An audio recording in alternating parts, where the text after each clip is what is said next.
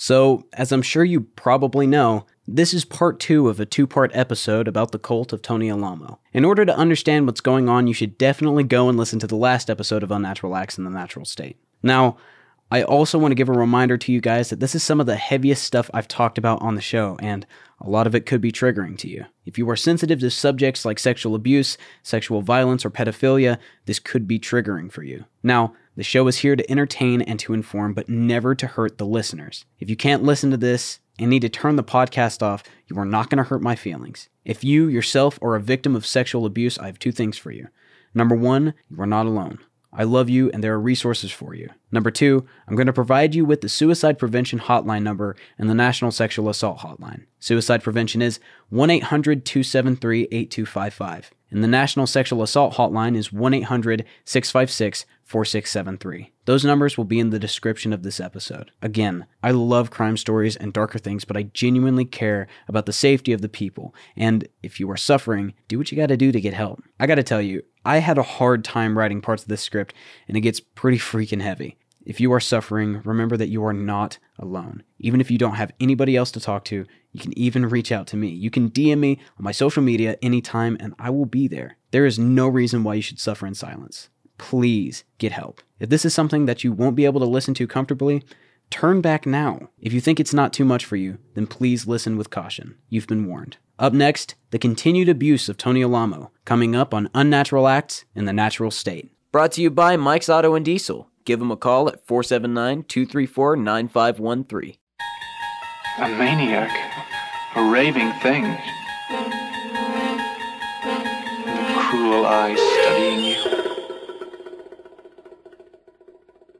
There is a 5th dimension, beyond that which is known to man.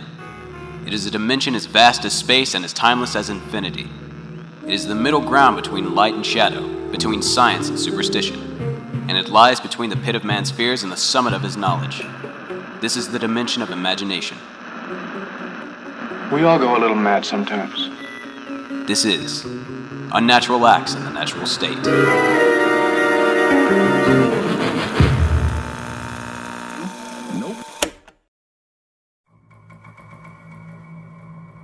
So, if you've been following the story up until now, you know that Tony Alamo was a sick and twisted individual. Despite this though, in the public eye, he was seen as nothing more than maybe your average everyday weirdo, if that.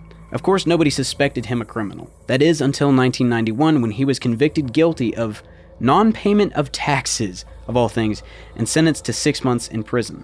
Even though he was locked up in jail, he was still controlling the church and all of his businesses. Ben Risha, his adopted son, whom we learned about in the last episode, was placed in charge of the mail and paperwork and confined to a small office on the compound. It's so crazy to me that even though Tony was literally in federal prison, he was still forcing children into working for him. One day, Ben was going through files in the office when he came across files on some of the group members. While doing this, he accidentally stumbles upon a file containing a picture of his mother. This was the first time he had ever seen his own mother's face. See, Tony had told him that his mother and father, who left the cult shortly after Ben's mother, had both died. He had lied to him about his parents his whole life. So, when Ben saw the picture of his mother, he spiraled. He became obsessed with finding out more about his parents. After making several phone calls all over the place, he finally got a hold of his father and talked to him on the phone, telling him, "I gotta get out of this place. I thought you were dead. I thought Mom was dead." Ben's father told him that if he could make it to the Fort Smith airport, that there would be a ticket there waiting for him. So, on the day Ben plans on getting on the plane, he calls a cab and pays the driver extra to hustle him to the airport. But Tony catches wind of Ben's escape plan and sends another one of his followers to the airport, chasing Ben on the way there. By the time he caught up with Ben, he was already on the tarmac and couldn't go any further, as he didn't have a ticket. What he did have was a phone, which had Tony on the line waiting to talk to Ben. Tony pleaded with Ben not to leave, trying to entice him by saying things like, "You can marry anybody you want," and "You can go anywhere you want, just come back." Ben hands the phone back to him saying, "Tell him he's a liar. My mom and dad are alive, and I'm gonna go live with them." And then he turned around and walked onto the plane, like a gangster. Upon leaving and meeting his mom, he learns that she had been trying to contact him for years, even hiring private investigators. When Tony would hear about this, he would fly Ben away or move him somewhere else. Tony did everything to keep the truth from Benjamin. Things in the compound and life for the members continued to get worse and worse. Again, I'm gonna give another disclaimer. This part of the story is horrible. This is your last warning. Tony began to take a liking to polygamy. Polygamy, if you don't know, is the practice of marrying multiple wives. He was writing about it and teaching it in his cult, even while he was in prison. He even used the Bible to justify it. And he also used it to justify pedophilia. Every single one of these girls were underage, some as young as 8 years old. Tony Alamo had several underage wives and wasn't even ashamed to admit it. He even noted that he had a right to it because he was a, quote, man of God. There are countless stories of his abuse. One story that comes to mind is that of Pebbles Rodriguez.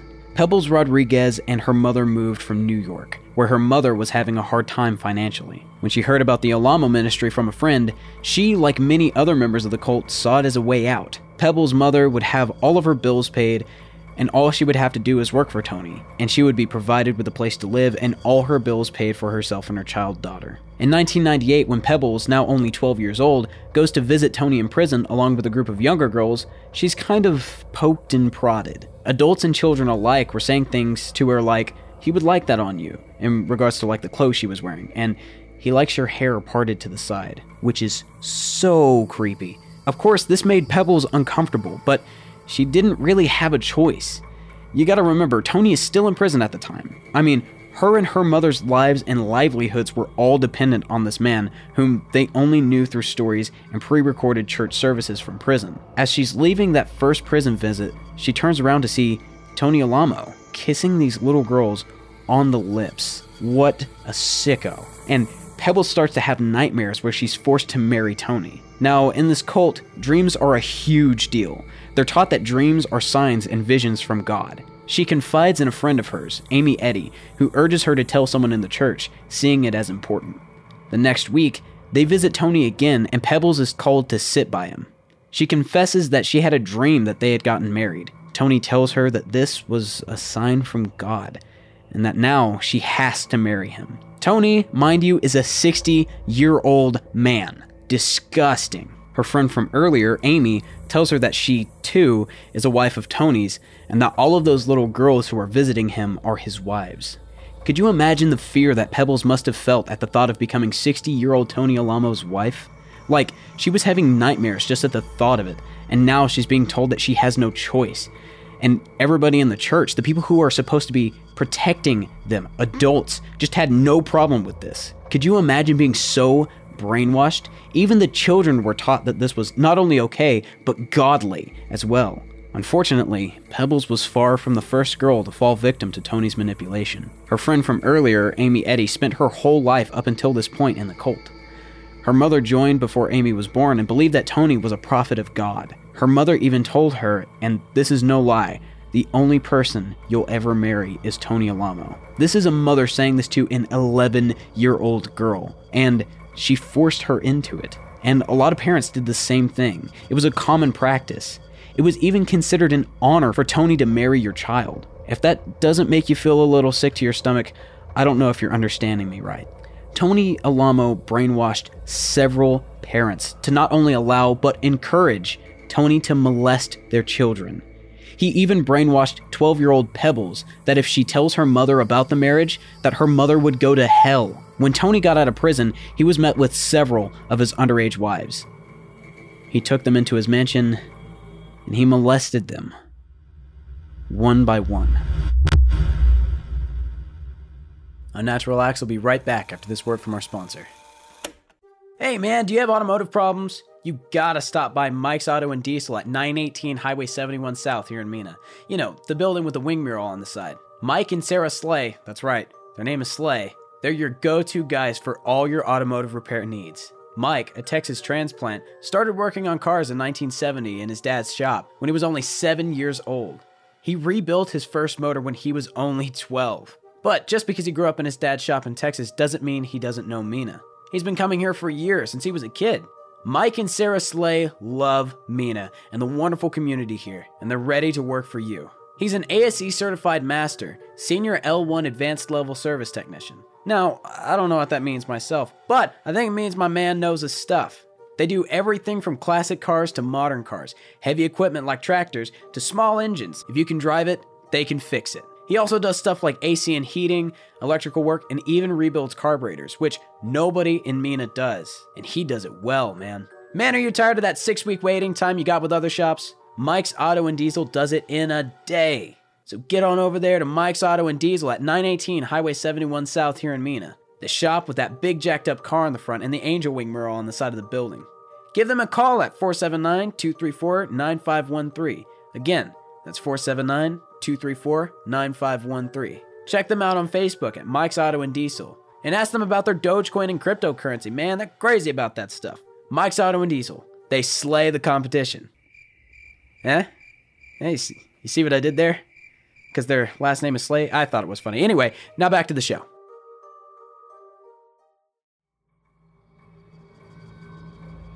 And this went on for well over a decade, all in Fouke, Arkansas. Mental, physical, and sexual abuse.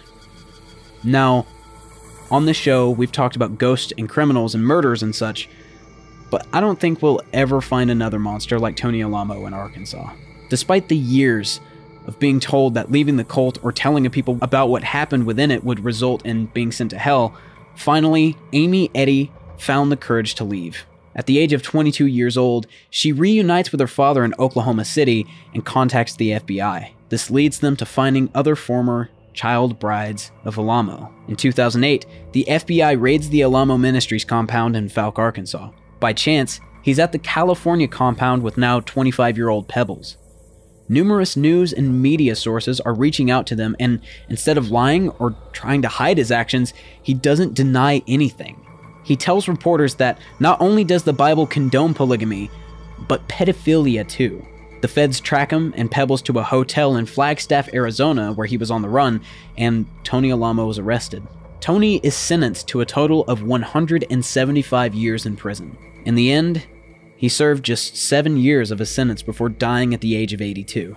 Unfortunately, this isn't the end of Tony Alamo, though. Tony still has hundreds of his followers still here in Arkansas and California. Despite being outed as a polygamist pedophile, he is still viewed by his followers as their savior and a prophet. And they also believe that one day, he will be resurrected.